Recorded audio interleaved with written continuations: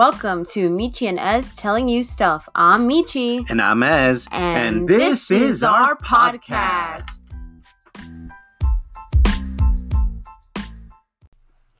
Welcome to the first episode of our podcast.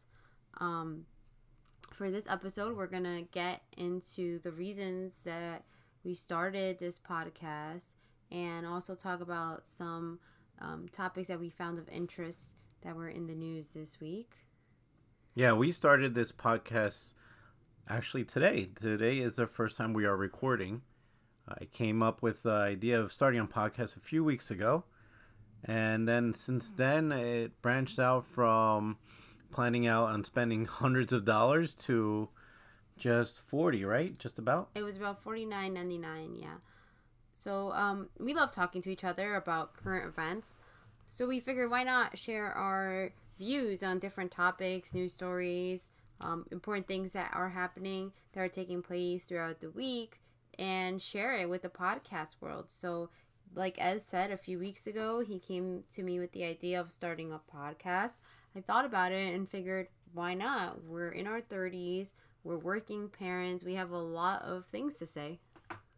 Yeah, it's very simple to start a podcast. I have a good friend, colleague that came up to me and said, I would like to start a podcast. I hear you're going to start one. And I said, here, let me share some tips with you.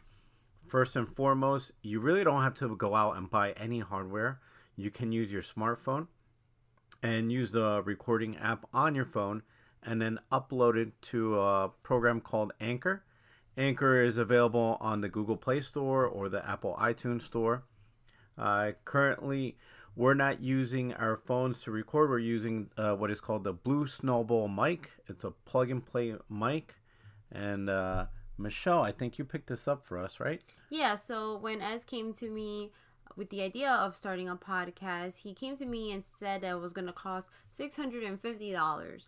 So I looked at him like he was nuts, and I said, I'm not sure if that is a good amount of money, but I decided that I was going to go out to Target that afternoon to buy some things that we needed.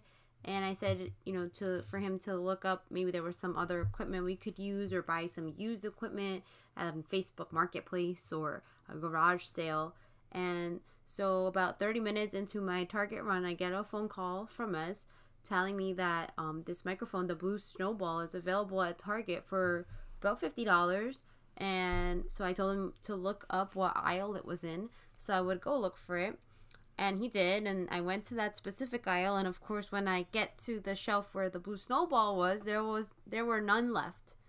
So I called Ez a little disappointed that I couldn't find it.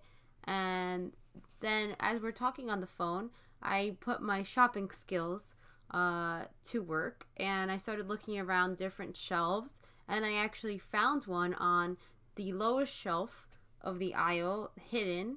So I told Ez, hey, the box is a little dented, but are you okay with me taking this one home? It's the last one.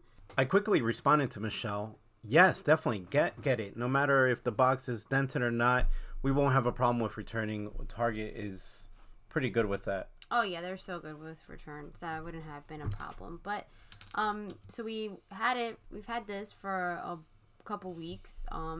And so we finally had some time, somewhat of a free Saturday night, to finally sit down and record our first episode of our podcast. Yeah, we didn't want to go out on the date, right? We just want to stay home and podcast. Yeah. So we're so excited that we finally have the chance to talk and sit and put our ideas and views out into the podcast world.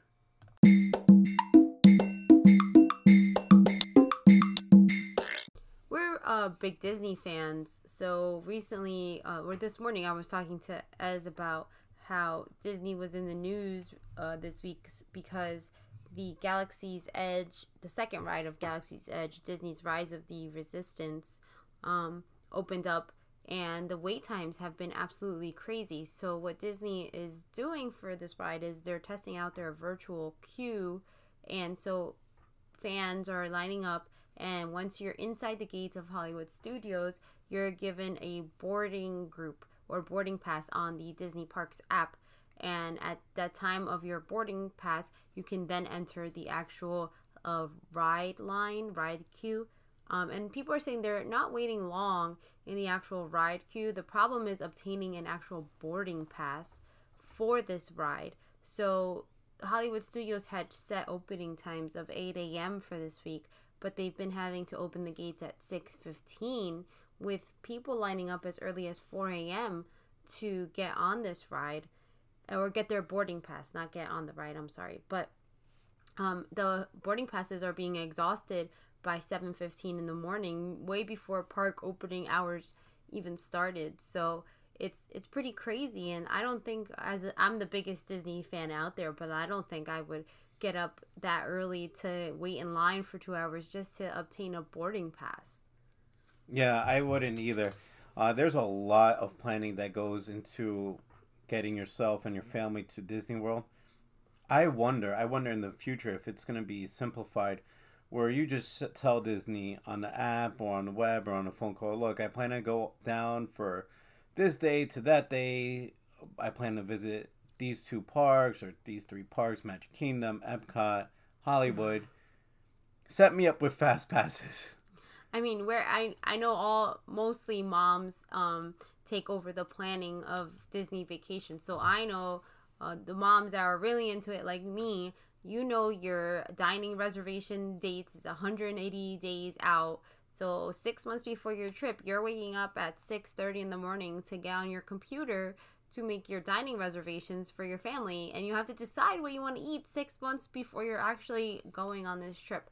And the same for fast passes. So you have to make your fast passes 60 days before your trip. So now you have your dining and your fast passes, and you have to then coordinate everything so that your fast passes doesn't overlap with your breakfast or your lunch reservations or your dinner reservations and whatnot. So it's quite a feat to actually plan this vacation before you're actually there. Although I love it, we've done it every year for the past 6 or 7 years, so I wouldn't change any of it. But just to say that the Rise of the Resistance ride does not have Fast Pass yet, or they're not using the Fast Pass yet. But what's crazy to me is that I think the ride actually broke down one day, and they gave the people that didn't get on it a park hopper ticket, like a free ticket. So they literally gave out thousands of dollars to all those people that did not get on the ride that day, because like for a family of 4, that's $100 per ticket. So I thought that was pretty interesting too. So they're banking a lot on Galaxy's Edge, which we went to. We were in Disney in November, and it was pretty awesome. The only ride that was open was Smuggler's Run. We actually didn't get to go on it, but a couple of people we met while in line for Slinky Dog Dash said that it was an awesome ride.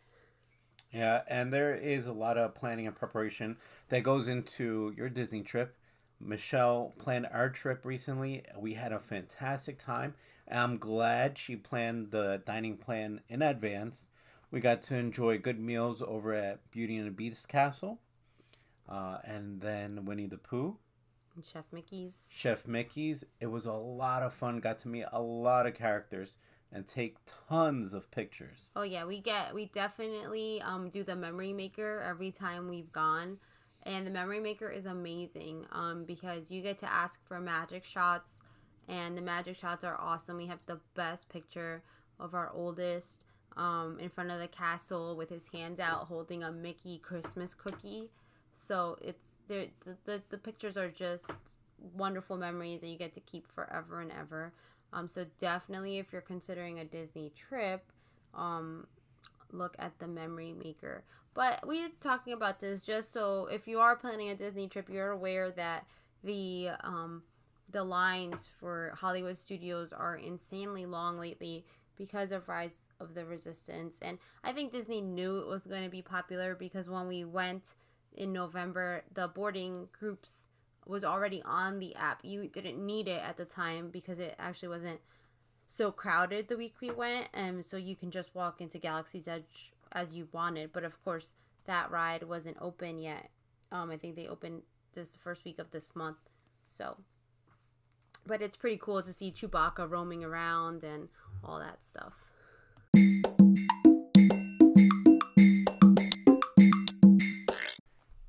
we're back. Ichi and I were just recently talking about trending art news this week. About $100,000 banana that was sold in some art museum or art show in Miami. It was an art fair, Art Basel in Miami Beach. It's quite popular art fair. I think besides Disney, our second favorite place to travel to is Miami Beach. But I have never been to Art Basel. Have you? No, I haven't. And I'm reading right now on my phone that there's 3 of these bananas sold in between 120 to 150,000. And actually one Miami couple bought one for 120,000. And I see that one was eaten by some guy walking into the Art Basel and was hungry. So what's going to happen with the third one if it's not sold? Is it going to stay there? And how long is it going to stay up before it starts going bad? I have no idea. That was such an odd story to me because for all the years that I've traveled to Florida before I met Ez with my family, with my parents, like I said, I've never been to Art Basel, but I always thought it was this very elite art fair where the creme de la creme of artists displayed their work. And from what I understand, it's different galleries in the Art Deco district, or what they call Wynwood now, open up and have shows all throughout the week, and now it's become like a major celebrity stop and stuff like that. So the fact that this banana was on display was so baffling to me. And when I thought it was funny that the guy just walked into one of the galleries and ate the banana. And what kind of banana, right? What kind of banana would cost $100,000? Definitely not a Chiquita banana. I mean, I don't know. It's probably just, these abstract artworks, and nothing against art. We love art. I mean, we live not far from New York City, the museum mecca of the world. So we do often go to, I've been to the Museum of Modern Art and all that stuff. But it's just so funny, some of the things that are called art these days. And the article I read, I see that the couple that did purchase the banana say that the banana would have to be replaced. Obviously, it's not going to last forever. But that's what's trending right now in art, in the art world. It's so nuts. It's an edible product that has to go back. Like, it's just the law of the land. Like, it will rot. Like, bananas in our house last a week. Yeah. Just so insane. But, I mean... Apples last a little longer. Maybe use an apple next time. Yeah. Maybe oranges. Lemons. Things like that. But I don't know. How about a pencil? Imagine you tape a pencil to a canvas and call it art. That would make a statement. If you tape a pencil to a wall, right? Who needs a pencil anymore? Everything's in your pocket. You have a smartphone, a computer, wherever you go. A pencil. Nobody uses a pencil anymore. I think you walk into a museum, you see a pencil. Oh, you know what? I could use that pencil. I think that's a very valuable piece. It's scarce. The next big artist of Art Basel is going to hear our podcast and take the idea. So, artist who's listening, make sure that when you sell your pencil for $100,000, you say you heard it on Michi and Ez telling you stuff. Make sure it's a number 2 pencil.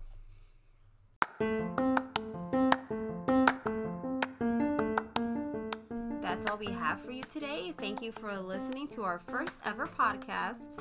And we'll be back next week with more topics to talk about on Michi and Ez telling you stuff.